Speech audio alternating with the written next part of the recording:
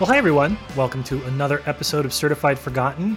If you listened to the last two episodes, the Donato specific episode and the Monocle specific episode, thank you for, coming with us on that little bit of a departure. We actually had a lot of fun kind of talking about our own journeys through horror.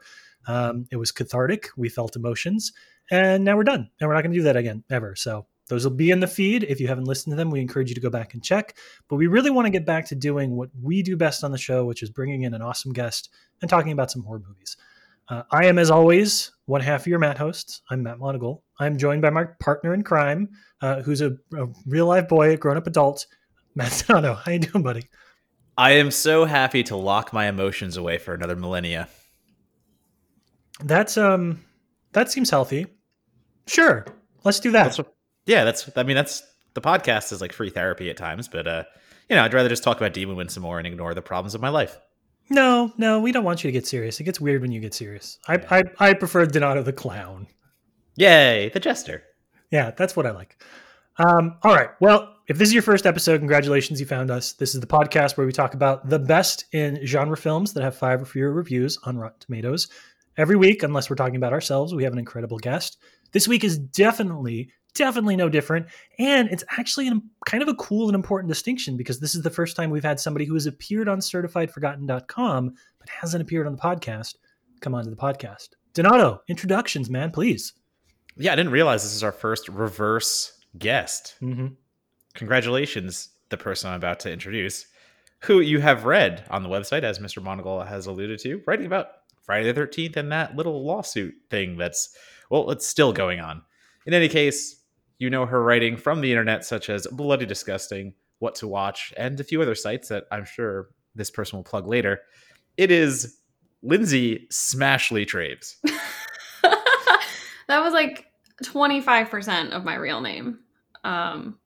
It's literally my best attempt at it. But 100% of your Twitter handle, which is all that really matters. True. Split in half by Smashley. Yeah, I mean, that's the way it is. Did I even get your last name right? No, not even close. My last name is 2 syllables.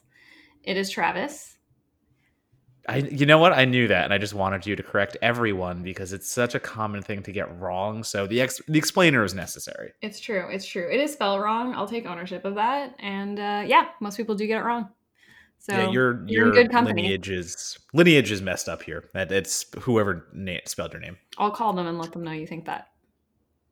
I mean, we could continue making fun of Lindsay's last name, Donato. That's a weird tangent to go down, but we could do that. Or we could ask questions and learn more about her. I'm going to suggest we do the latter. Lindsay, we've been friends for a minute. I don't know what it is you do, and I don't understand why you have knowledge about so many things. I'm just going to throw that out there.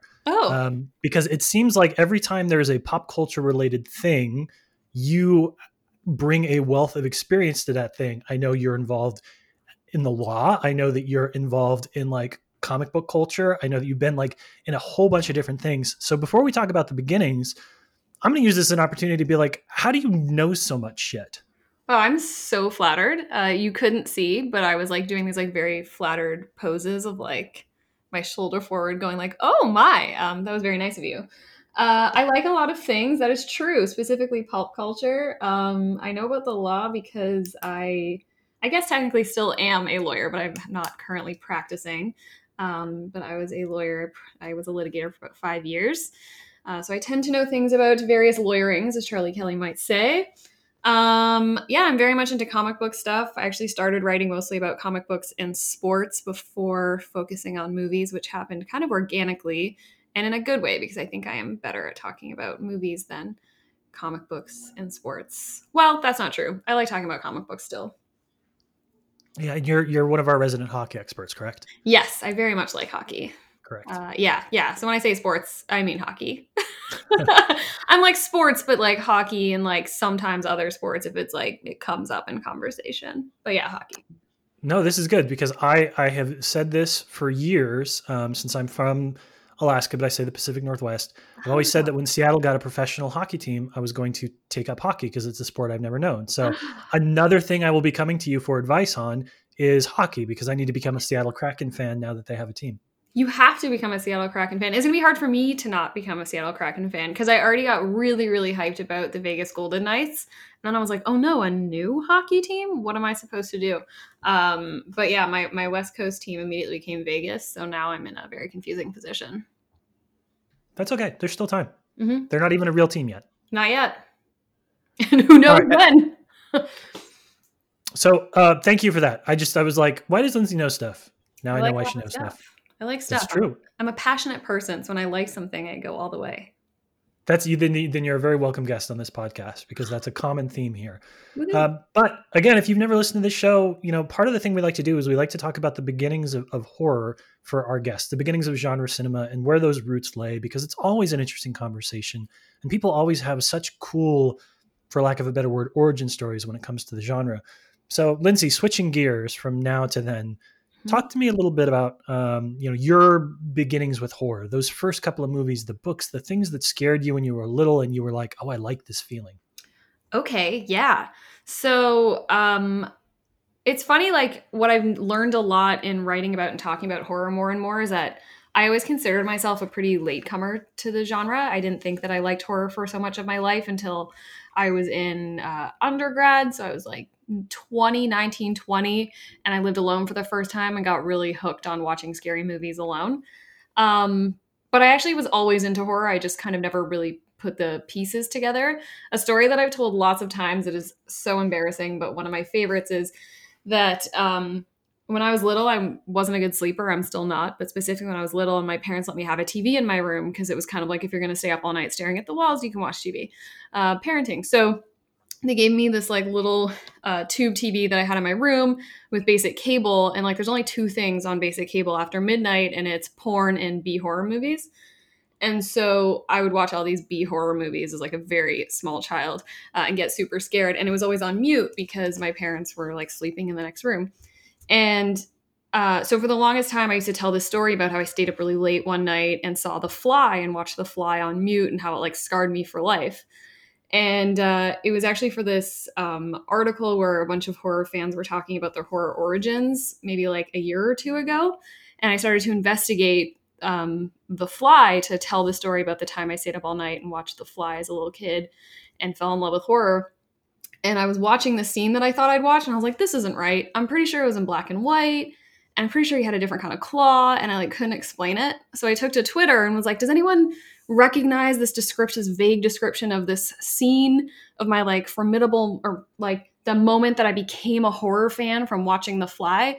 And it was actually from Mant, which is a fake movie in a movie about bad movies. And it's like a fake mini movie in a comedy movie making fun of bad horror that I thought was The Fly for 25 years of my life. And I've never seen The Fly. So there you go. I remember being part of that article too. Even like I was on there, and then I think we had this conversation earlier. Yeah. And having that epiphany phase of like, oh my God, like was my horror origin even a lie? Like, yeah. It was a lie. I watched Mant, a fake movie within a movie that's not scary at all. And it's very silly with John Goodman. I don't want to put you on the spot here, but are you allowed to even be Canadian if you don't know all of David Cronenberg's filmography? Isn't that a prereq? Yeah. Well, I've seen like The Fly with like Goldblum, but I'd never seen the OG The Fly, because I had assumed that the OG was in black and white, much like Mant, but it's not in black and white. It was very much in full color. And that was the... Well, when you said you were watching B movies late at night, like I don't know what Canadian television is like, so maybe it would have been totally fine. They would have been like, hey, it's just Cronenberg's Fly, like at 11 p.m. just watch it. I mean, it could have been. It made a lot of sense to me in my head that I had seen The Fly in the middle of the night as a young child, but it wasn't true. And so I don't know myself anymore. And you know what? It kind of does make sense that my intro to horror would actually be like campy horror comedy, considering what I tend to lean towards in horror. So maybe it makes more sense than I think. All right. So childhood, and it sounds like not a ton of horror stuff in the middle there. Certainly nothing, some people are like, oh, I have to write movies or I have to make movies. It doesn't sound like there was kind of that teenage phase for you initially. But talk to me a little bit about, you said that like your 20s is really where you were like, oh, I'm hitting my stride. This is stuff that I really want to engage with. How did that when did that become something you were like, oh, maybe I should write about these things online. Maybe I have something I want to say and maybe there's a place I can put it and other people might want to read it. Like, what was that discovery process like for you? Yeah, I mean, kind of long, but not really. I always really liked writing. I was the kid who took all the writing electives in high school, and liked all of that stuff. And I was always into movies. That wasn't a secret. When I was in high school, I was, again, the writing electives, and I always took things like philosophy. And in that, most of, my high school philosophy curriculum was like watching The Matrix and talking about the philosophy in The Matrix.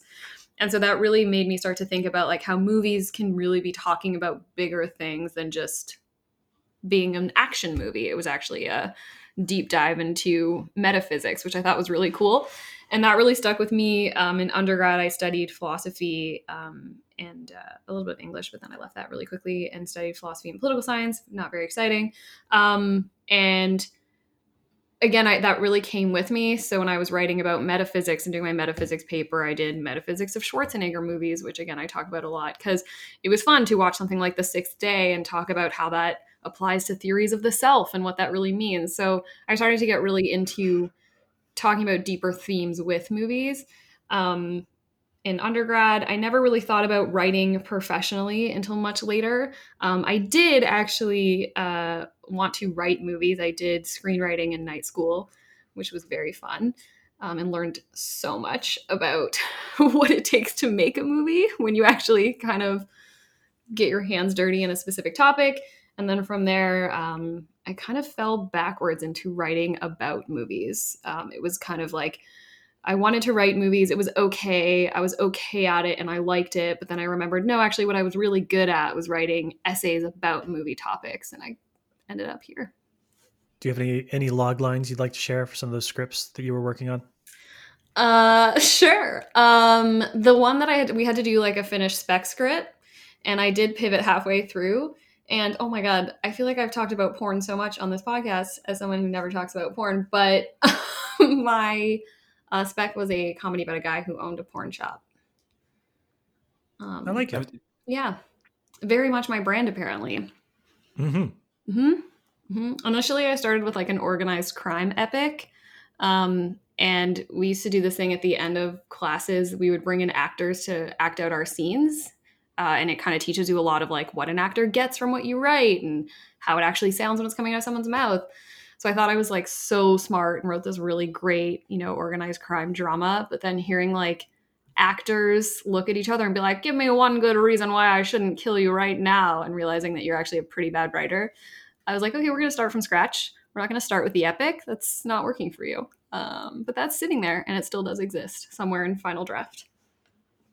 Yeah. When I was in college, I had a friend who was in the drama department and he did his own version of Decalogue his senior year. That was his capstone project or his senior project where he recruited other people to write about the 10 Commandments, and everybody took a 10 Commandment and he produced 10 plays, and it was this fun little thing. And I have no aspirations to write plays or screenplays. There's not a bone in my body that wants to make movies, and there never has been. But I wanted to help a buddy out, so I wrote this thing. And I got to back you on that play because like I wrote 2 drafts. And the first draft I spent a lot of time on, and it was like supposed to be smart and heavy and serious, and it dealt with all of these issues, and it just was shit. And like the actors that read it were like, this is really, really bad. And then I went back to my dorm and I just like wrote for 15 minutes and produced like this half comedic kind of thing. And like at the end of the performance, when it actually played, one of the drama teachers was like, I didn't know you could write like that. And it's just like, okay, whatever that gear is where people can like really put pensive thoughts to paper and like tell meaningful stories about the world. When I do fiction, I don't have that. Like the few times that I actually write fiction, I keep it silly, keep it kind of light. Don't try and be something you're not. So, anytime somebody comes to me, we're talking about stuff, or anytime somebody's like, oh, you want to write a short story or something, like, I feel like that's the thing is like, I want to be smart, but I'm not. I'm just sort of silly. I think we all have different writing styles. And I think the more you write, the more you learn what you can and can't do. Not necessarily can't do, but what you're good at and what you're not good at. Like I tend to be better at story than character. I cannot write characters. Like when I watch a long running sitcom and you're in like season 7 or something, and before any of the characters talk, you know exactly how they're going to react to a situation. That is just like so overwhelming to me. I can't imagine writing something like that. So there's that piece of it. But I always thought I was really good at dialogue, and I still think I am pretty good at it. But it was very funny seeing these like grown adults try to sell this like really hammy, you know, scene of a bunch of gangsters on a dock talking to each other. And I was like, oh, this is bad actually. But everybody, so good. Everybody who's going to write about film, everybody who's going to write essays, you should have that experience at least once, right? Like you should have the experience of writing something and having somebody act out and be like, oh yeah, there's like, this is what it's like for a lot of these people. And I should maybe keep that in the back of my mind before I open up on the next movie I don't like. Totally. And you learn so much. One of the things I did was we did a seminar where we actually shot part of our films. And depending on, you know, how much work your thing took, and mine was pretty basic, so we were able to shoot like 4 or 5 scenes. And so it was basically just like a project for people's reels at this group in Toronto. So it was like actors did it, writers did it, directors did it, and you basically all got to go home with something to say, like for your reel or for your portfolio. So it was really fun.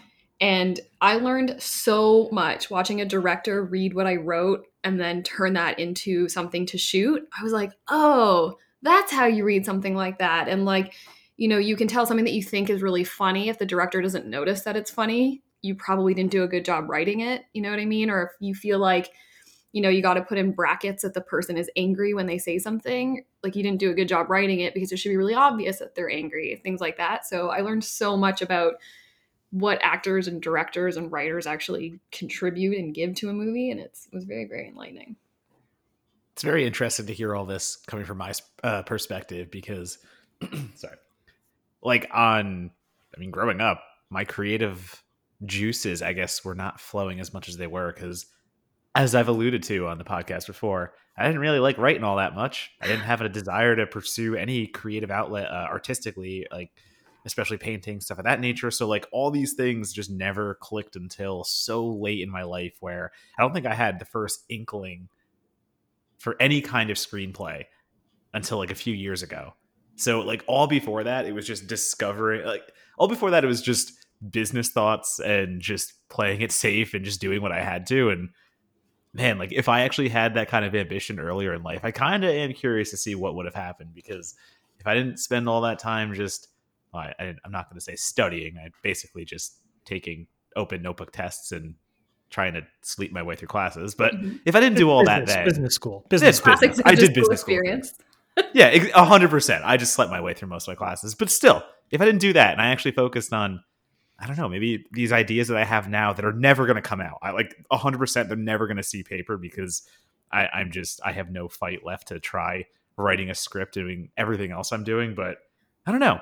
Curiosity. I think you'd be surprised though, because I think just based on what you just said, I feel like we probably are in similar situations. Like I always really liked writing and it was always something that I did, but it was always a hobby. I would take like night classes or weekend seminars and it was just a hobby of mine. I never actually considered it as like a job or something that people did, because where I was, it was very much like you go to business school, you go to med school, you go to law school, and that's what everybody does. And I never even thought of it as a career path. And finding that later, that it was like something that I could do professionally, was very enlightening. And like people that I know from my undergrad that have become prolific writers were such motivation for me. And yeah, same, like as much as I did study it, I definitely got into it pretty late. Like I'm a latecomer. Well, I don't know necessarily, like I'm still relatively green and I'm not a spring chicken, as they say.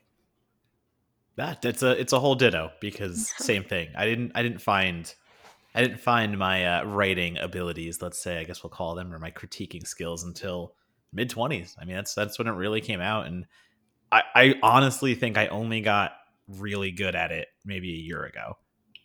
I mean, until then I was good at it. Don't get me wrong. I made a career for a reason, but honestly, I don't think I hit my stride until just doing the work and putting the effort in and honing everything that we do for years and years of just grunt work, basically, I would say. And again, if I'd started that grunt work so much earlier, I don't know.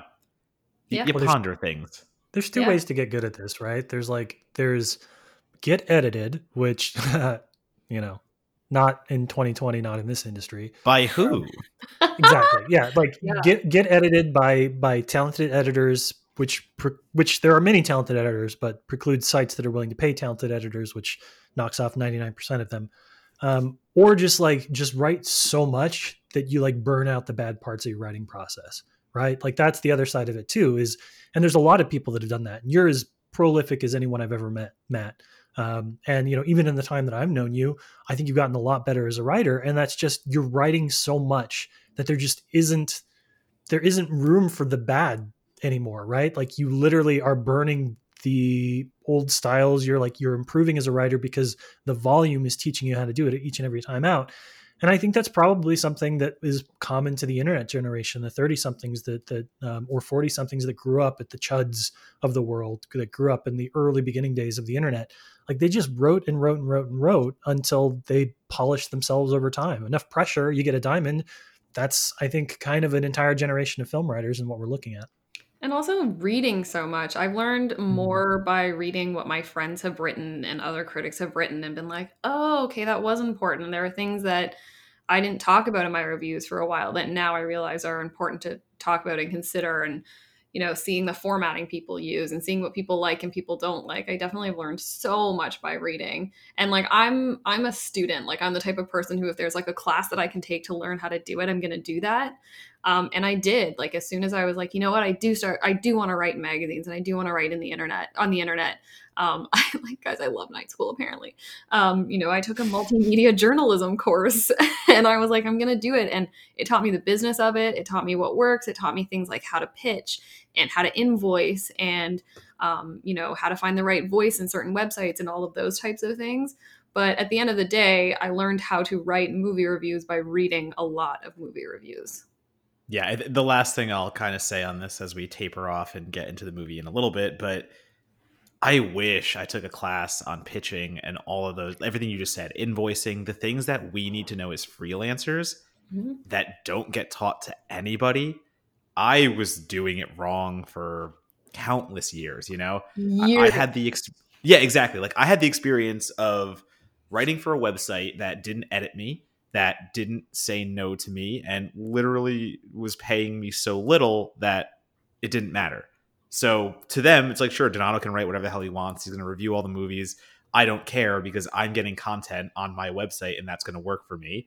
You were literally cheaper to hire than like computer generated, AI generated content. Yes. Straight up. Yeah. But what that did is years and years of not being edited, and it makes you think that, well, my stuff is good.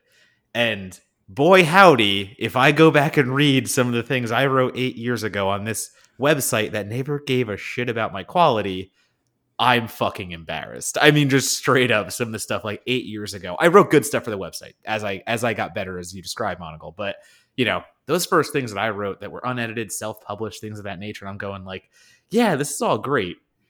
Then I get out in the big bad world, and the first piece that I get that comes back, hey, Matt, this is a really good start. Here's a bunch of things you need to do on it. Was so, I mean, like crushing, don't get me wrong. Absolutely soul crushing. As a writer, it is everything that goes against what we think our points are obviously the best and things of that nature. But the most important relationship between a writer is a writer and their editor.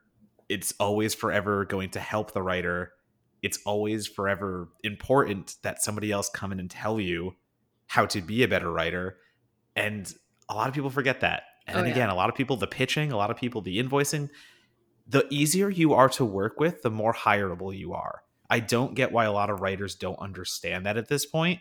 There are many different websites out there. Like you just said, Lindsay, you need to know how to write for a website, not alone how to write. Mm-hmm. If I go to a more prestigious place, I have to kind of take a different tone than if I'm writing a more pop culture piece. There are two different ways to approach these subjects, and that is important. And also how good you are at working with an editor. I mean, if you keep making the same mistakes to the same editor over and over again, there is a reason that they will stop giving you work. That's just how this works. Like, this is a business. And again, a lot of freelancers forget that. They forget the fact that we are in a business. This isn't a charity. You could be a good writer, but if you don't want to adhere to someone's style, and if you're continually butting heads with an editor, yes, you might lose that opportunity. And man, there needs to be way more of an intersection of honestly like a little bit of business acumen, a little bit of how to work in a business environment while still being a creative writer. Like those need to go hand in hand, and you don't see it all that often. Yeah, like learning the business was so invaluable. Like little things that just make you not look dumb. Like I was a bad pitcher. I sent so many bad pitches because I was very much like shoot your shot. It's the only way to get into it. And there's probably so many sites that have me on like a blocked list by now. But just like learning how to do it and what's appropriate behavior and how to approach things was just so valuable that like even though did it make me a better writer in that class, like maybe I learned a bit about, certain style things, but at the end of the day, what it really taught me, like something as simple as like invoice after publishing, I was like, oh, okay. Like I wouldn't have known that. And you might have sent an invoice to someone too early and looked like a J-hole, but I don't know. So there you go. Yeah, the pitching thing is Pitching is so molto important. It's so hard. Don't get me wrong, it's so hard. I've sent the pitches too of like, hey, I'm a young aspiring film critic. I want to work for your site and start writing about movies for it. And it's like that email got sent right to a trash, got like filed away, and I know now. I know where I made my mistakes, thankfully. Yep. It's not easy, and you learn by making the mistakes, but I just wish there was an easier way to convey to people, there is a way to do this. Pitching is an art. Pitching, I'm sorry if some people don't get certain opportunities because their pitching isn't where it needs to be. And like, that sucks. It sucks that this is something that needs to be taught further than experiential learning. Yeah, like I'm definitely not an expert in any sense of the word, and I wouldn't purport to be. But if anyone ever did ask me for advice of like how to pitch and how to land at a site or whatever it is, I'd be like, follow every editor of every website that you like on Twitter, because more often than not, they're going to be like, I'm accepting pitches this week, which is something you might not know. Like maybe they only look at their pitches, every 3 months, and you might not know that. And they might be like, here's my pitch guide. Here's what I like to see. Here's what I don't. And those are the types of things that are going to teach you so much. Should we have any aspiring writers in the audience?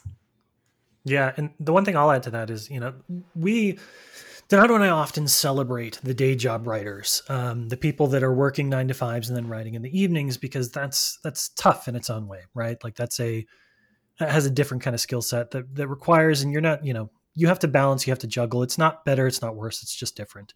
But I think the one thing that I appreciate about that is it means that the business side of things are never too far away from my point of view in the writing process, because a lot of times we think like, oh, I've got a great idea. I've got a great vision, or I'm a talented essayist or whatever it is. And, if not the editor, if not the person that hires you that has to make these kind of like business decisions about whether or not they hire you, if they have the budget, if they like your pitch, if it's going to be you versus somebody else, all of that, then certainly the person that they're answering to is. And if not that person, then the person above them. So it's always good. We should never lose sight of the fact, for better and worse, that all of these publications, all the places that we want to write for, are small businesses, and they're operating as such. Yeah, good point. Well, that seems like a good place then to pivot from talking about writing and us to talking about today's movie. So when we come back, we're going to get caught up in a fugue state.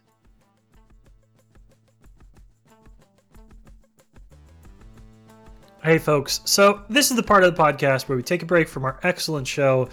Lindsay's a good guest. I hope you guys are having a good time.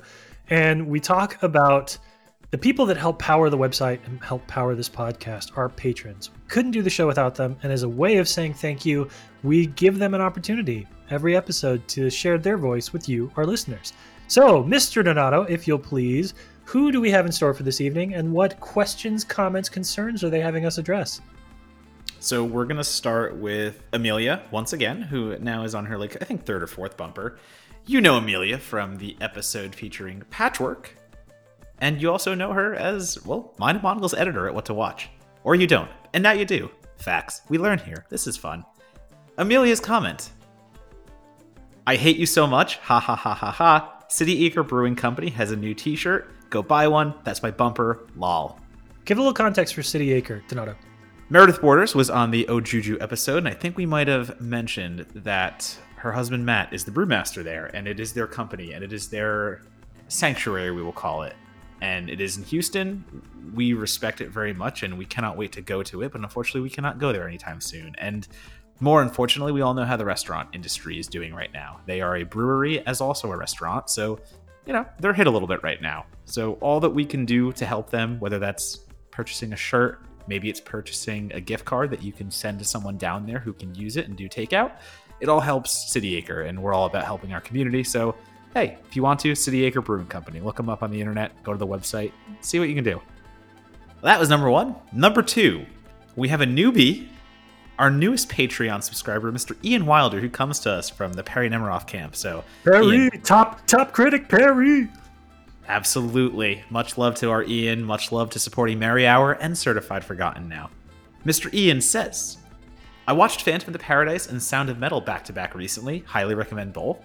And found some interesting similarities between the two. If you could curate an off-the-wall movie slate, what would your double feature be? Keep up the great work, guys. Monocle, I'll let you go first. Yeah, easiest question in the world.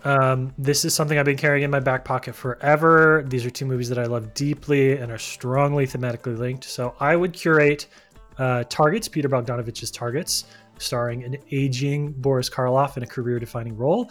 And I would program that with Theater of Blood, starring Vincent Price. There are 2 films that both have fascinating and rich textual turns for what we think of as strictly horror icons. But in both of the films, the horror icons play aging theater, aging television stars, and there is much a reflection on the work that those horror icons have done to that point in their careers, as they are really fun, really good movies in their own right. Targets is, will at some point get a Criterion Collection. It deserves all the critical reappraisal in the world, and Theater of Blood is just one of the most fun, campy slashers that you'll ever watch. So Theater of Blood, Targets, pay homage to Boris Karloff and Vincent Price. And for my picks, I'm going to stay in the Rockstar world. And, well, actually, I'm going to say the movie Rockstar, starring Mr. Mark Wahlberg, and then pair that with Lords of Chaos, about black metal and death and what we do as anarchists in the black metal world. But it's genuinely just a double bill about what people are willing to do for fame, what they're willing to fake, and kind of the monsters they create.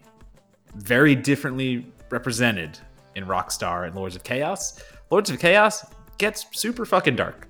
That's all I can say. Rockstar, maybe not as much on the dark side, but more mainstream, I would say. So you have 2 of these elements of rock lifestyle gods, and how all those towers come crumbling down, let's say, when you get as high as you do. That is the most Donato and Monocle double bill I've ever heard. I think it fits very cleanly, yeah. Well, there you go, Ian. There's your recommendations. Go check them out. Thank you to both of you. Less to Amelia. She was mean to you tonight. I gotta stick up for my boy. And with that, let's get back to the show.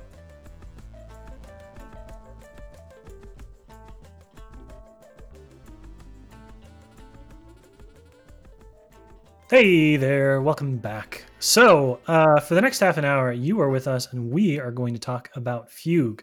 So Fugue is a 2018, I think that's correct, 2018 film written and directed by Thomas Street. It stars Jack Foley, Laura Tremblay, and Mike Donis, who are actors I haven't seen in other places, but I swear to God I thought I had.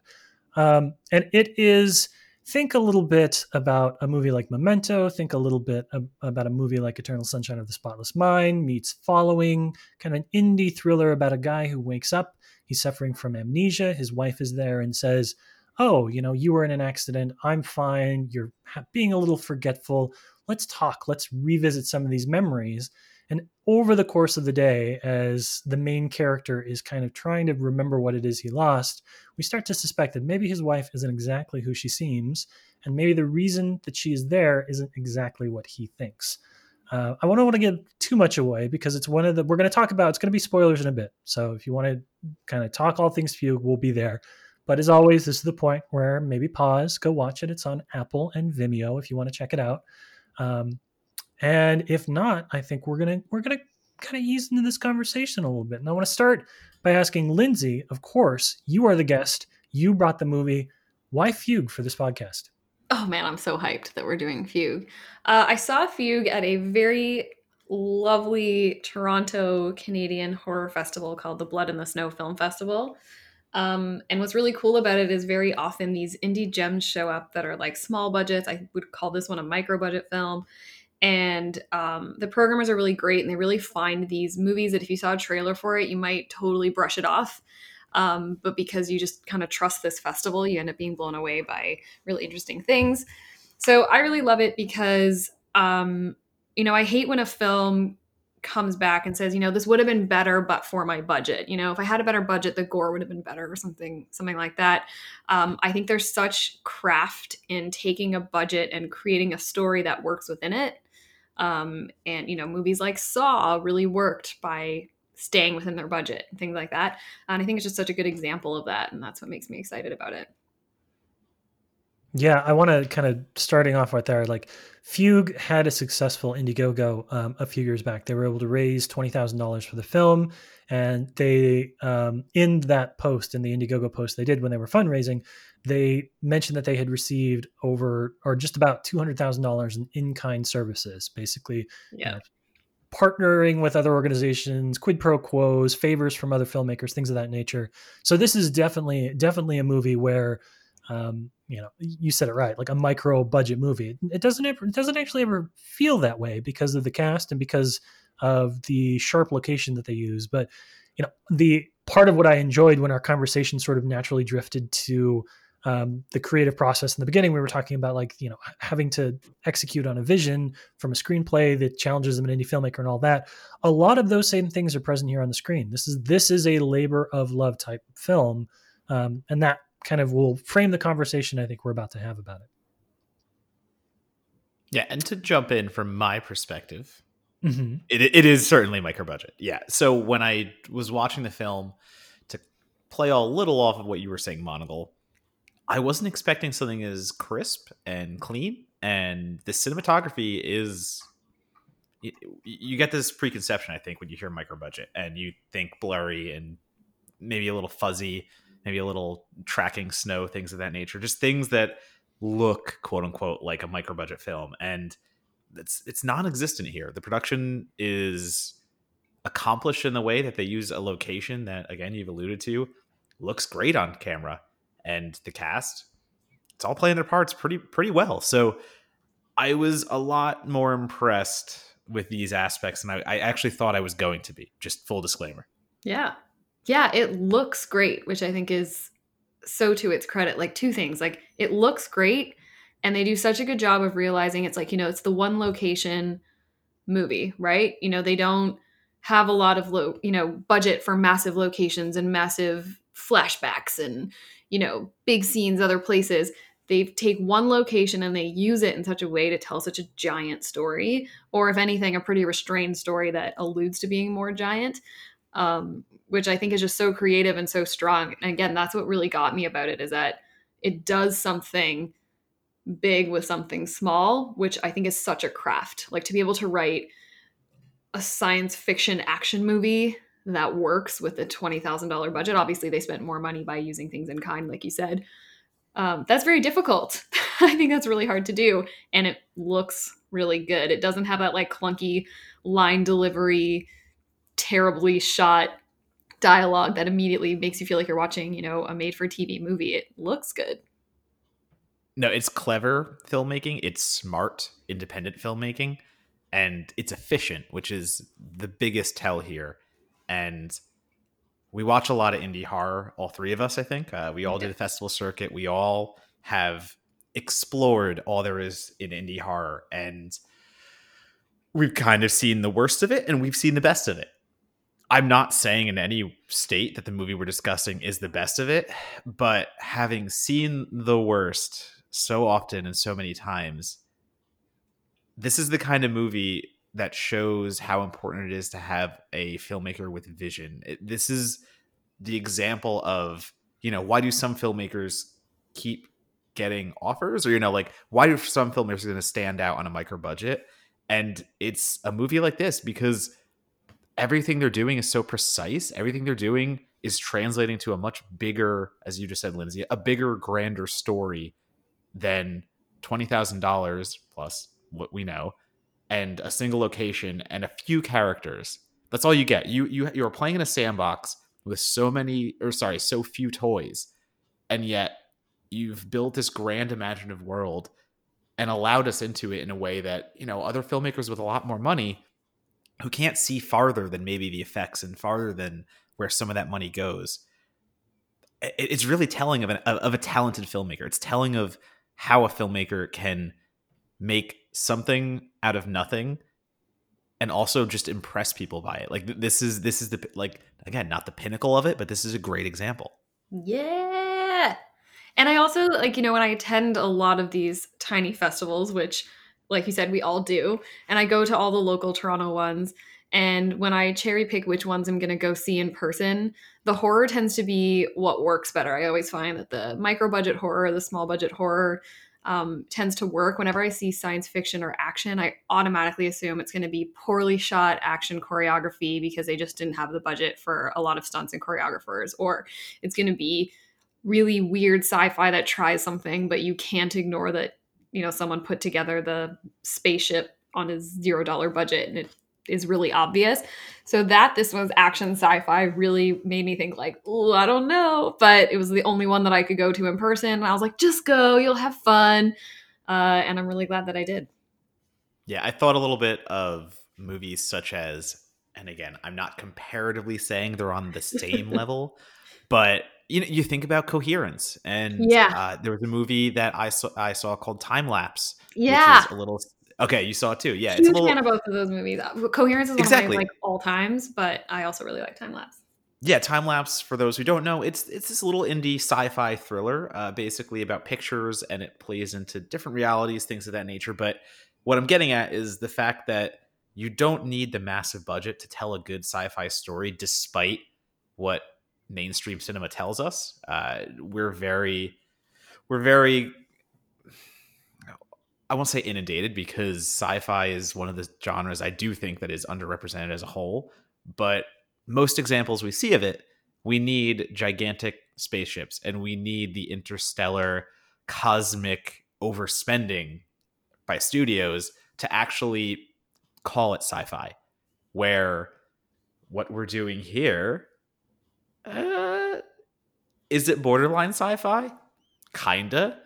But that's just based on what we've been trained to think, because this is straight sci-fi. This is straight manipulation. This is straight time parallels that are played in a narrative that is very good at playing parallel timelines a little better than it should.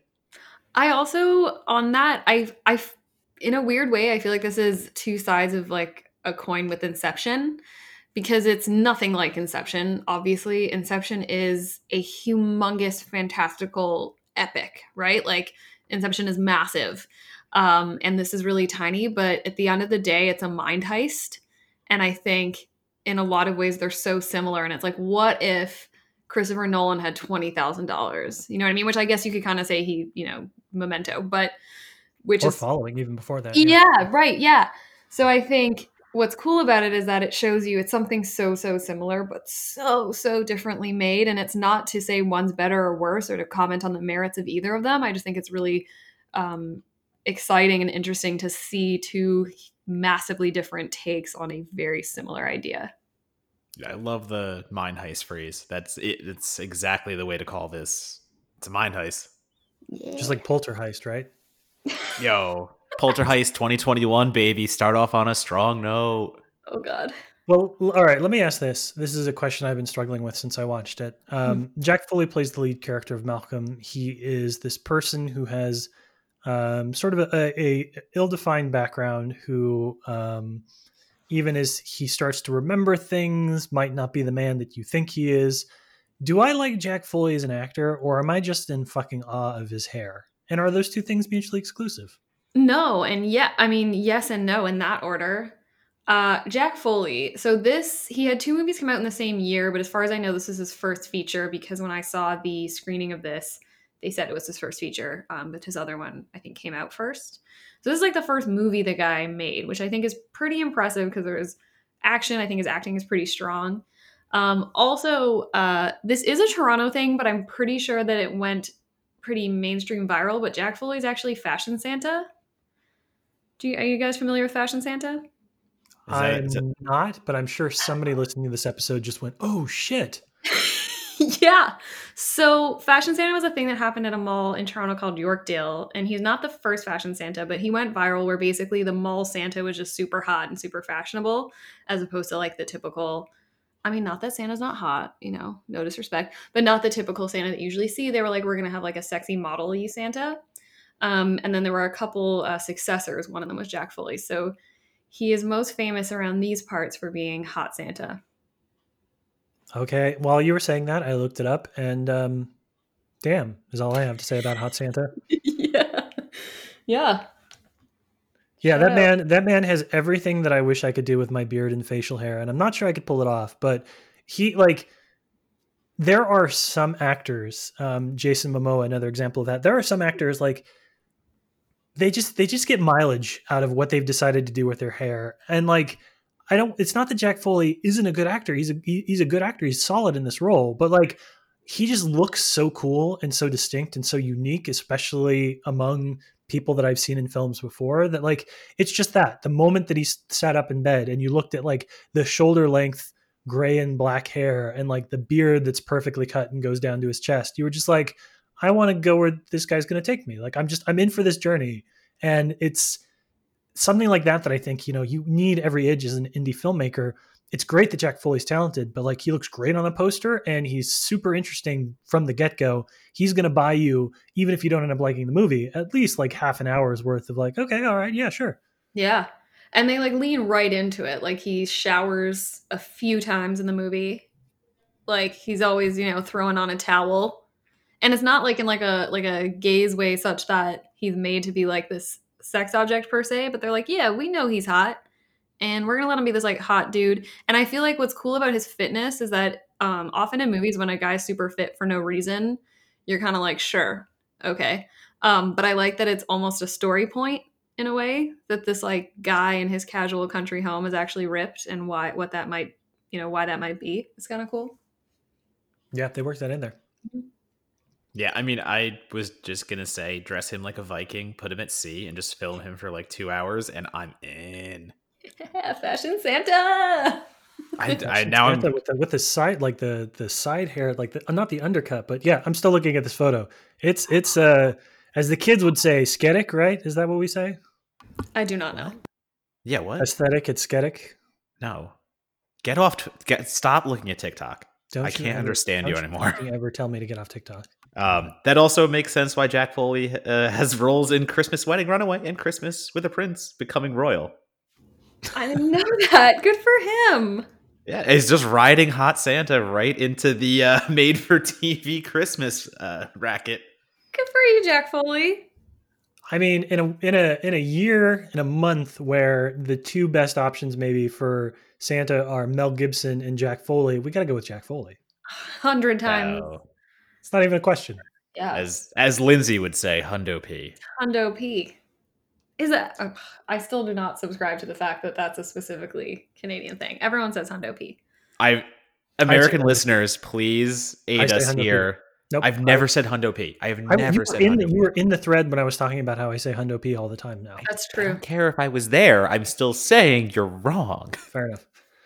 All right, let's talk about the rest of the cast. Not that there's a huge a lot of them, because now I think let's pivot a little bit. Let's feel free to open up the conversation, talk about the reveal, the midpoint reveal of the film, and sort of where it takes us. Hot Santa is doing a lot of good work in the film, but I think in a lot of ways the movie belongs to Laura Tremblay as Helen, who's sort of the architect, the wife / architect of the, spoiler alert, the heist that they're trying to do here. Yeah. What do you guys think of her? Because I'm going to go last because I have some interest. But I want to hear Lindsay, starting with you, kind of if that character and the fact that she's basically doing this two characters in one kind of thing worked for you. Yeah, very much so. Way back when in 2018, I looked at her performance, and I'm not saying that she was Leonardo DiCaprio in Shutter Island as if she's as good as Leonardo DiCaprio in Shutter Island, but I discussed her performance that way. Spoiler alert for Shutter Island, but I think we're fair game by now because the trailer kind of spoiled it. But when you rewatch Shutter Island, knowing that everyone who seemed to be kind of spooky to the Leo character was actually afraid of him because of his situation. Their performances get this double meaning where in a situation where you're like, oh no, he's kind of a scary cop that's intimidating these people and maybe they're spooky and trying to mess with him. It still works when you rewatch it knowing that he's a patient they're kind of afraid of. And I think that's a really, and their performance in it, as well as his, when you first perceive as very powerful, you now perceive as kind of a scared, ill person. And so as much as I'm not comparing those performances one to one, I think her performance does a really good job that at the beginning, when you first watch it, you do really think of her as his lovely wife, and she sells that, and she's very cute and charming, and she has dimples and she smiles a lot. And then you start to get suspicious as time goes on, but you're still not really sure if maybe you're just suspicious because he's suspicious. And then looking back at it, you're like, oh, she was suspect the whole time. This was so obvious. And I think her performance is really great that way, that is layered in such a way that you do trust her. And then you're like, oh my gosh, she gave me no reason to trust her. Why did I trust her? And can kind of rewatch it that way. And her shift in personality is really cool. I really love the moment around the midway point where she unzips her black sweater and reveals the outfit that she started the movie in. So the movie's told out of order. Because that's such a cool moment of, you know, you see her be the sunny wife and then slowly descend into being a little bit scary and suspicious. And then you see her be this scary bad guy. And then you watch the moment where she switches back into the nice girl. And I think that's I think it's such a great moment. Like when she unzips it and her blouse is underneath her black zip up, you're like, oh yeah. So I think her performance is really great. Yeah. So I'm going to say up front that I was immediately suspect, or as the kids say on the Among Us game, sus. Donato, stop. Get off TikTok, Donato. No, that has valid usage. Whatever. In any case, I knew not to trust her from the beginning. There was never a moment where I was never suspect of her or suspicious of the motivations behind her character, but she did. She lulled me into a sense of comfortability. She lulled me into a sense that, maybe I know something is wrong here, but maybe she is trying to do the right thing here. Maybe she isn't the one that is the architect of this chaos that is kind of happening. And then you do get that moment, the duality moment, where everything comes to light. And you get to go back and you get to rewatch everything from a different perspective and see all the panic in her face that was hidden by the camera in the beginning portion when she was just the loving housewife. She's real good at it. She's real good at turning on a dime like that. And she's kind of outshining the other criminals, as she should be. She is the brains of the operation. They are the men who cannot keep up with her, for lack of a better term. And she was really easy to take in that role. She was able to roll with the punches, the way that she commands the narrative and takes over with her whole, I'm going to make you the subject of memories you don't even have, and I'm going to mind fuck you that way. It's so good. That whole monologue she drives when she's toying with her own criminal counterpart's mind. Ian, her, I guess for lack of a better term, lover, because he gets very jealous when she does things with Hot Santa, as any of us would, because she's with Hot Santa, obviously. But he's jealous for her, not jealous for him. The rest of us would be jealous for him. It's right. Okay. I know what you meant. Yeah. It's confusing because I was jealous because you understand. In any case, yeah. So when Ian is jealous that there's no use of really like girlfriend or anything like that, but when Helen reveals that she has had relations with Santa and he goes off kilter, again, the way that she dominates even him in that moment and just basically like hits him in the nose of the newspaper like he's a fucking dog in some ways, and like, just shut the fuck up. Like, I'm gonna do everything that I need to. I'm gonna get this done. She takes command in a way that like other characters wouldn't be able to, and it's like other actresses would they wouldn't be able to balance that. They would either be too aggressive, they would either be too in control, which I know is weird to say, but you want that person who's still kind of afraid and anxious and isn't fully believing that they're even going to get away with it, because I think she does think they'll get away with it. She's in control of that moment and she's in control of what she's doing. But I don't know. There's just this little tinge of still believable doubt, for lack of a better word, that she plays into the performance, where she is scared still. She is still trying to figure all this out and get away with it. It's all there. Yeah, so here's my thing about Laura Tremblay's character. I liked her in this movie a lot. I actually paused the film and looked her up because I was like, who is this actress? I've never seen her before. Or I thought that I had seen her before because I thought I'd seen everybody in this movie somewhere before. It turns out I hadn't. And I looked her up and I was really impressed by her and I watched it. I think she's really good in this film. And her character is the reason that I don't like it. And that's such a weird experience for me. But I think the challenge for me in Fugue is that the film, like Donato, I sort of sensed where they were going early on, because I think that the directions that she's given, I think that the way that she decides to play the two sides of the character are just a bit too polar opposite for me. She is too calm and beatific and understanding and not at all concerned and like in control when she's the wife. And then she's angry and condescending and all business and professional when she's Helen, the thief. And it's just, it's one of those things where, to me, the way that they did that character felt like kind of like an echo of characters that we've seen on screen before. Lindsay, you mentioned earlier, like that, what am I blanking on the name of it? Shutter Island? Shutter Island. Thank you. Yeah. Like the Shutter Island thing, like there are shades of other characters in films that have inspired this one in her. And I felt that the movie never quite found a way to reconcile those two halves of her. I felt like we were looking at two very different characters without any kind of core in who she might have been. And it for me, it made the whole thing just wobble so off its axis that I really struggled with it in the whole second half, because I wanted her to either be less confident as the wife or more empathetic as the thief, to be able to marry those two sides of her well. And it didn't work. And it's funny when you're watching a film, especially a film like this, she's a very talented actress. She's really good with the role, but the margin of error in a movie like Fugue is so thin that for me, this one performance that was misaligned was enough to make the viewing experience less than I think the one that both of you had. Well, I totally disagree.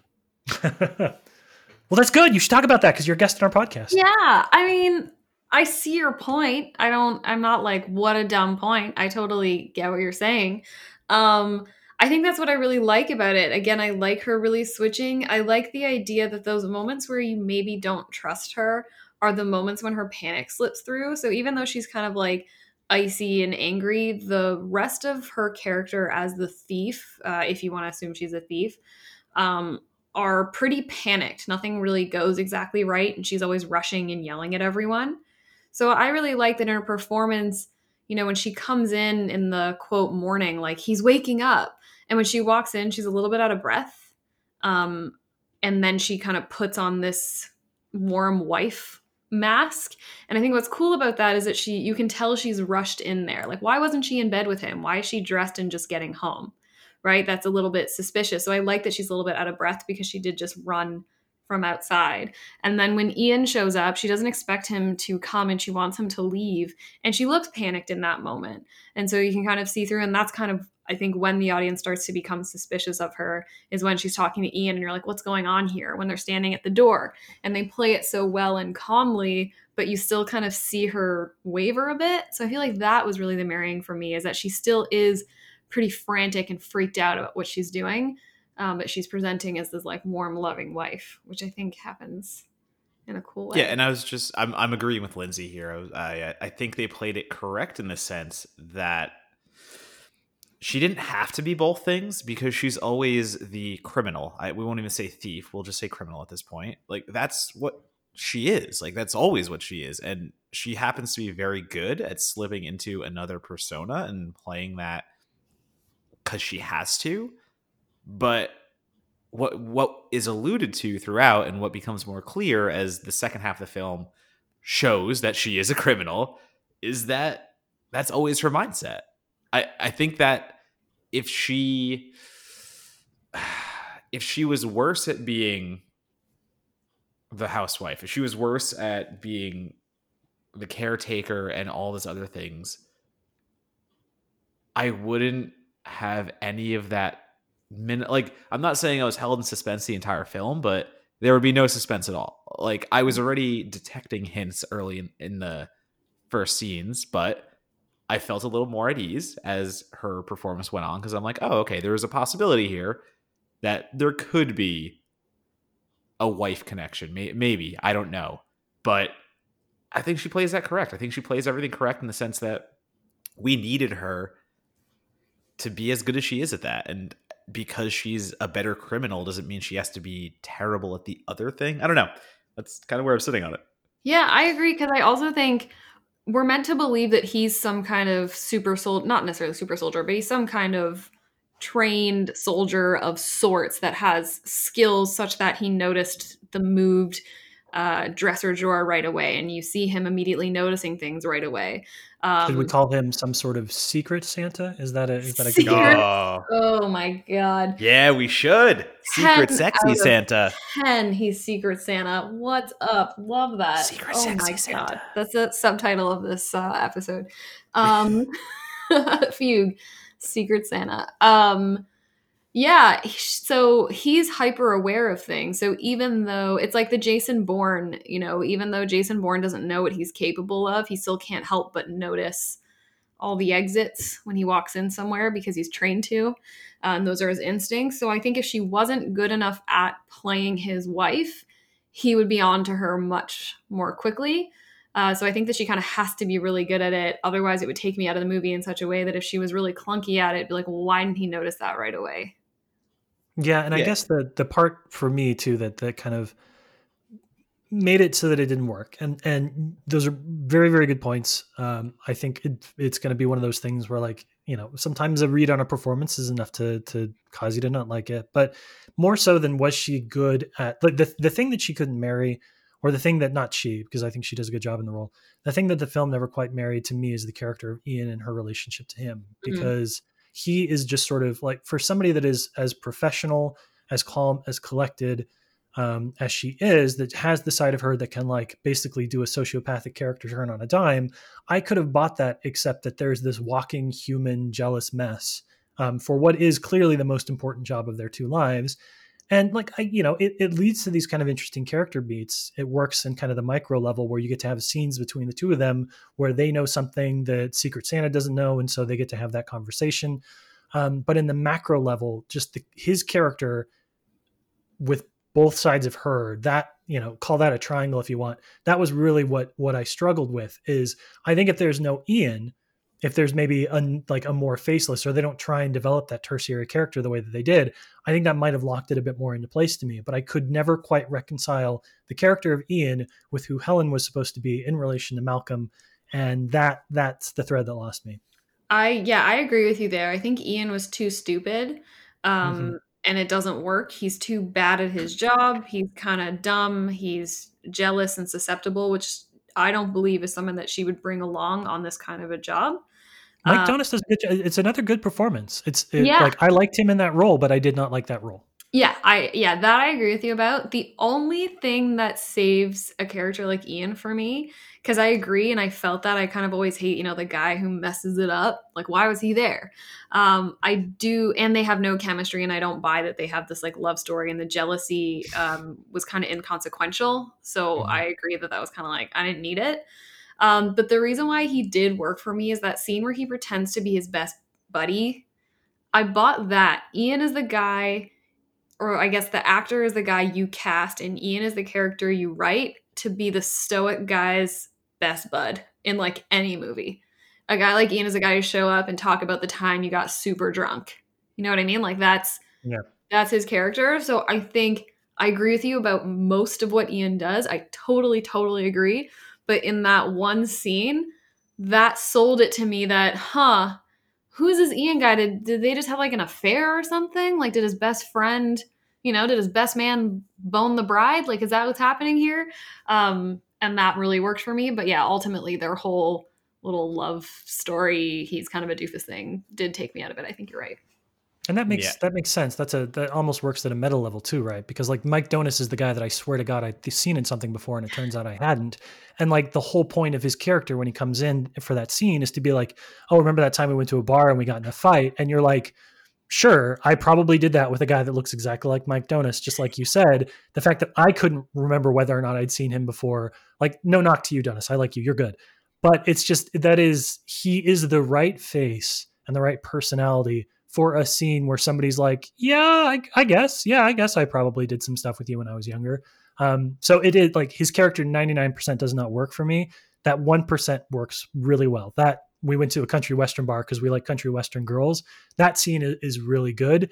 And it almost makes me wonder if it's so good that like they came up with that scene and then they had kind of like built the character around that. They're like, well, now we fucking need him because we have this really good scene that we've written. Honestly, maybe. And I think, I guess my last kind of take on this is it's the grand overall take in the sense of this is micro budget. What Thomas Street put together is a simple smash and grab safe job where 4 criminals are there three criminals, my bad. 3 criminals are there. Well, starting again, whatever. Yeah, one of them was a child. I know you can't tell the difference between criminals and children, Donato, but one of them was just a child. Fuck you. You're editing this out. Whatever. Nope, I'm keeping it. God Shouldn't have let me edit it this week. Well, son of a bitch. In any case, so 3 criminals are there. They are there to break into a safe that is just in it's like a first world problems house in a sense. And everything looks great. It's a simple plot. And without the character of Ian to, for lack of a better term, fuck everything up, because that's what he does. Without his jealousy, without him needing to be in that house and to be the cock block to Hot Santa, because Helen keeps, she's like, I'm gonna screw this guy as many times as it takes if we get the loot at the end of this. He is there because of his jealousy, because of his stupidity, and he fucks everything up. Because if he doesn't, who says that there's even a conflict in the film? And that's good. It's a good thing that you didn't like it in a way, Monagle, because that's going to be the big turning point for a lot of people. For a lot of audiences and viewers, the issue is going to be, how do we sustain such a straightforward criminal plot in a 90-minute movie about amnesia and other things of that nature? And I think, for me, it does do that. But obviously this isn't going to work for everybody. And again, that is also the pratfall of a lot of micro-budget films as well. It's just not going to be the pacing and tone that a lot of people are looking for, because tone's all pretty one way. The pace is what you can do with a handful of actors in a house somewhere. So it's a good example of how it works for some people and how it won't. And I think Ian is that factor that is going to either sink or, kind of highlight what the filmmaker could effectively do with a character like this versus how his moronic kind of his jealousy, how that ruins everything. Yeah, his jealousy sucked. I do think, reflecting now, that he had to be a little bit dumb because he kind of works as an exposition machine. Because even though I do think that ultimately the whole memory theory is a little bit flimsy, I don't think it's super well developed, and it's kind of like a very much a suspension of disbelief situation. That moment where she plants the fake memory in Ian's head, I do kind of hate that he's dumb, because you have to imagine that she's going to do it to someone who's much smarter than him, presumably, that Malcolm's very smart. But he had to be questioning it in that last moment so that she could tell the audience what she's going to do, I think. Yeah. And I want to note here too, kind of as we're wrapping this, I think there's a difference between a plot hole and just a decision. And I think what we're talking about, it's important to remember that these aren't plot holes, like, what does Ian know? When does he know it? How does he, like, these are not the kind of things that you're going to read on a BuzzFeed list of like, 10 biggest plot holes in Fugue. These are conscious trade-offs that were put in the film, decisions that were made by the director for the reasons that we've talked about. And so this is not, it is important to know if you don't like something because you think a character would do something different, which probably isn't a valid concern, and to criticize something because you're like, I don't know if what happened sets the story up or moves the ball forward narratively in a way that works for the characters based on what I've already created. So, you know, I want to make that important distinction, because sometimes, you know, like, oh, she would never go with somebody who's dumb as that. That's a plot hole. Like, well, if you're talking about the way that these characters have been set up, the goals that they have, and the means that they're using to obtain those goals, it's fair to kind of criticize these parts of the process. It's not fair to say like Helen would never do that because I know her inside and out. So, you know, miss me with your plot hole conversation, but do please, if you watch this, I don't know, let us know what you think about Let's Helen do and Ian. it. I feel like they're an important. The movie is going to succeed or fail not based on Secret Santa, but on Helen and Ian and what they accomplish. Totally. And I think what's super restrained, and it's really restrained to the movie, but then it also makes you really, really rely on these characters. I mean, the movie's using a MacGuffin. The movie's using, you know, a lot of mystery. We don't know who they work for or why. We have no idea what's in the safe. We have no idea why they're hunting it. We have no idea who's a good guy, who's a bad guy, and if anyone is a good guy or bad guy. So it's using a lot of these techniques, let's call them, or you might call them tropes, depending who you are. And it does that in such a way where it just doesn't matter. Like, there's no moment where it matters at all what is inside the safe. And there's no moment where it matters at all who they work for, except for knowing that it's competitive, and that they're competitive with each other, and that their employers probably don't care how it turns out, for them personally. So, yeah, these are techniques. They're not like things that are missing. These are well used techniques to avoid having to write a story that is bigger than the movie, because sometimes when you have to explain something, you end up making it much worse. So this is the part on the podcast then where we talk about where does this film and how does this film find its audience? You know, clearly this is a film that has been certified forgotten. We have a title. But what do we do? You know, where do you think the niche is going to be? In what world, what circumstances, what kind of stuff could happen where this might have a second life, or this might become one of those movies that gets talked about, especially among micro budget filmmakers, and is like, holy shit, have you seen, you know, clearly it's not on the same level as something like, oh God, I can't remember the name of the filmmaker, the guy that does Upstream Colors, and Shane Carruth. Yeah, this isn't on the same kind of caliber as Shane Carruth in terms of like, people are like, oh, well, imagine what this person could do with money. It's not like it is. Those films are really, really good. This is maybe not for me, but a good film.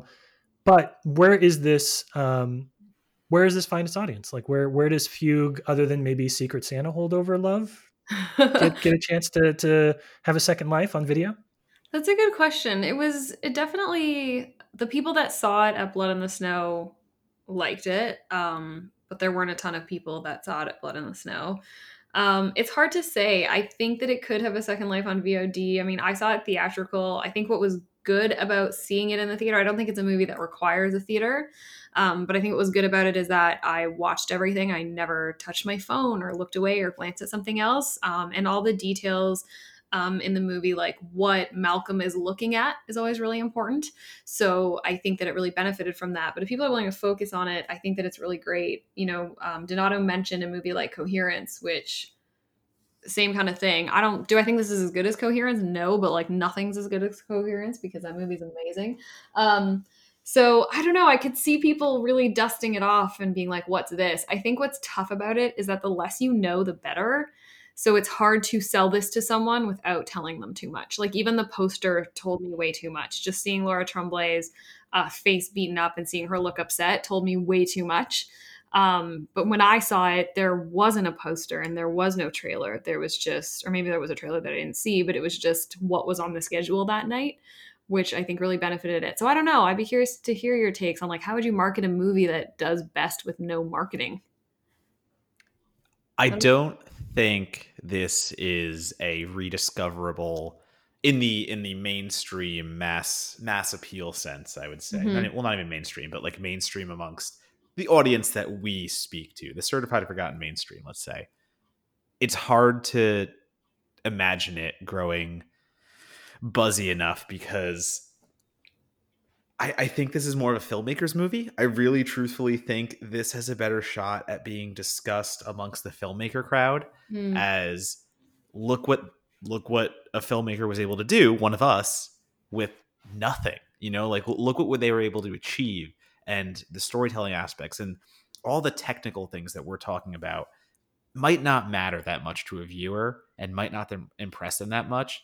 And their focus and their hang up might just be, well, okay, are we going to be stuck in this house the whole time? Is it just these characters? Or, I've already figured out where this is going. Is it going to do anything different? And a lot of those answers are, yeah, you're stuck in the same house. Yeah, these are the same characters. And no, you're really not going to see anything different than what you probably expect. But the execution is what impresses. And if we write about films where we care about that kind of stuff, I think this is a film that speaks more to its merits than its entertainment value. And I think that's where it could find a second life in people that care much more about the craft and much more about being impressed just by execution. Yeah, and I'm going to take that a step further. Lindsay, at the top of the show, you were talking about how you like taking classes. I'm a classroom guy myself too. I feel like I learn best in that setting. And I think what would be really interesting for me, I think maybe one of the best second lives for this movie is if somebody did a class on either micro budget films or specifically crowdfunded films. I could see a really interesting curriculum that is a mixture of like the finances and economics of micro budget filmmaking and crowdfund filmmaking, and interspersed with some of these examples where you show a film like Fugue and you bring in Thomas Street and you say, like, how did you make this happen? How did you get $200,000 for a $20,000 movie? How did you get $200,000 in-kind donations? Like, how did you discover this talent? How did you like finance everything together and duct tape everything together? Because I think on the grand sliding scale of life, like, is this a movie that I would compete against bigger titles, $100 million budget titles? Probably not for me. But this thing competes lean and mean against anything I've seen at under $1 million. And I think that's something that you could really do a good job with, is basically take this, put it in a classroom setting, use it as an example of how, not only narratively of how you strip stuff down to what you really, the bare minimum of storytelling that you can get away with, but also just the financial aspects of how do you make this movie happen. I would love to see this in a curriculum somewhere. And I hope someday somebody says, let's talk about crowdfunding. Why not have a class on crowdfunding? And we're going to pull in a couple of filmmakers, show their films, and discuss why it worked. And I mean, even just in the sense of show people what indie really means. And what I mean by that, even just specifically talking about Canadian independent horror, I knew I was going to get here eventually, but compare it to an indie movie. Don't do it. I'm going to do it. Wolf Cop. Wolf Cop. We're here. We're talking about Wolf Cop. We're talking about Canadian independent horror. I'm going to talk about Wolf Cop because it rules. I've got you guys talking about Canadian indie horror. I'm hyped. Yeah, go on. Exactly. But like, show people what indie horror really looks like, because by all accounts and purposes, Wolf Cop is independent horror and it's damn good at it. But what it does is focus on creature effects and things that, Fugue does not look at. Fugue does not have the money to even imagine touching on. So I would love a class that really dives into, as you're saying, Monagle, man, show what independent really means. Show what micro budget especially means. And show Fugue and say, how much do you think that was made for? Have people guess. I guarantee you, like you just said, Monagle, that $1 million mark, I think that would be thrown around all the time, because micro budget looks like do it yourself. Micro budget typically looks like home video recorder, go in the backyard, make some found footage movie that's barely watchable because the camera shakes too much. I mean, that's a lot of micro budget that I've seen. This doesn't even compare to that. This is leagues above that visually, aesthetically. And it just, again, it goes back to that example that I think this is a filmmaker teachable, merit-based, execution-based film. That's where it's going to get its most attention. Yeah. And I think I would be remiss to not mention what's cool knowing that it's such a tight script is that it actually was written and directed by Thomas Street, who is most known for being the script supervisor of everyone's favorite comedy, Letterkenny. And so a lot of the cast, or sorry, I guess a lot of the crew actually were people borrowed from Letterkenny. So it was co-produced with, So it was produced by Christine Rochon. They called themselves Rock Street Pictures. This was their first project. And yeah, I think it's pretty cool that they borrowed from the Letterkenny cast from the Letterkenny crew to put it together. And seeing Thomas Street do something really different. I actually had a very funny experience because I did like it wasn't in a professional capacity. I did a set visit at Letterkenny for fun. And while I was there, I actually met Thomas Street because he was working on the set and, didn't think much of it, forgot about him completely. And then like a year or two later, I was watching Fugue and watching this director have his moment at the Q&A, and I'm like, this guy looks so familiar. And it took me like another 6 months before I put together. I was like, oh yeah, that's that guy who had the script and was running around with highlighters. Yeah, I think that's a really cool, let's call it a Canadian indie thing. They just got their buds from down the street in Sudbury and put this movie together. It's pretty cool. Well, I want to congratulate both of you for working in a Wolf Cop and a Letterkenny reference in like minute 80 of the podcast. Filmed in Sudbury, Ontario, between seasons, all the buds left Letterkenny and pop by. If the two of you on a podcast together had not managed to bring up Letterkenny once, I wouldn't have known what to do. I'm pretty proud. We're hitting it right at the buzzer as to reference another Wolf Cop and its hockey scene. Right at the buzzer. Hey. Well, this ended poorly. Super well. So that's it. That we've talked about Fugue. We've got their plan. Just go get on a college curriculum. Go work with other filmmakers. Wise stuff. We're smart people. Lindsay, if people want to learn more about hockey or comic books or the law or horror or any of the other dozen things that we didn't bring up on this particular podcast, what's the best way to connect with you on social media? Where can they see your work on a regular basis? The best place to find me is on Twitter. My Twitter handle is Smash Travis, SMASHTRAVES. I also have a matching Instagram. I really want to get Swipe Up, so I need 10K followers. So I'm just about 9,900 away from that. So if you want to follow me, that would be great. That's where I'll post most of my writing. I write at What to Watch, CG Magazine, and CGM Backlot, in Pajiba mostly. So those would be places to find me. Can I promote too that you are pinch hitting? You are relief pitching for another podcast with people we know.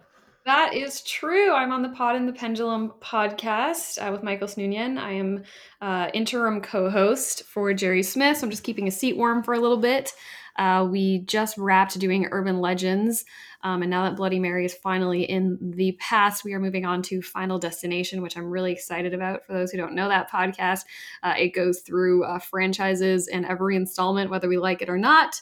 So I'm pretty hyped to blow through Final Destination because my love for that franchise is recently resurrected. So please stay tuned and check those episodes out.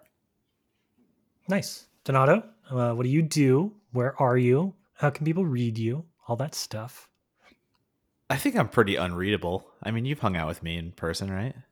Yeah, but that doesn't have anything to do with my ability to read you. I mean, you couldn't pay me to read you, but I'll hang out with you in person. Oh, that's fair. I thought you meant just like reading me. Is it? Never mind. You didn't get that. Okay. You can find me. You're like millennial. Yeah, you're like millennial convo and Monogle's on TikTok where he speaks Gen Z, so he doesn't know what read you means. It's true. I am a youth. Donato, please tell people where they can find your A+ film criticism, and especially now that you're producing reviews on a super regular basis for our friends at What to Watch. You can find me at DonatoBomb on Twitter, Letterboxd, and Instagram. You can find my work at What to Watch, and yeah, just a bunch of places. I'm in the new Fangoria that comes out in next month, something like that. So just follow the what'd you say? What? It was just like such a casual flex. You like the name, and you're like, oh, I'm in like the new Fangoria or whatever. Yeah, I'm just over here. You can't see it, but I actually am flexing, so it's not that casual. Yeah. In any case, at Donatobomb on the socials, I'll tell you where I'm at. Do it. As for me, you can follow me on Twitter at Labsplice, LABSPLICE. I wrote every article in this weekend's New York Times, so that's pretty cool too. No, I didn't do that. But you can follow my film criticism in places such as What to Watch /film. God, I don't even remember where I write for anymore. The playlist. Yeah, I just everything's just a blur. 2020, man. Fuck it. I write good. Sometimes you'll find me in places. I have great editors. That's pretty much the gist. Yeah. So that's the episode. Lindsay, thank you for being the first person to transition from print to broadcast. It's nice to bring somebody over from the print side, and we'll hope to have you back on when Letterkenny does a special one-off horror movie thing. That seems inevitable, right? I feel like a Halloween special is pending. They've done a Halloween episode already, so I don't know if we can go back. There we go. Patreon bonus. How about that? I'm available. All right, Donato, take us out. Letterkenny. Fuck you. Letterkenny rules.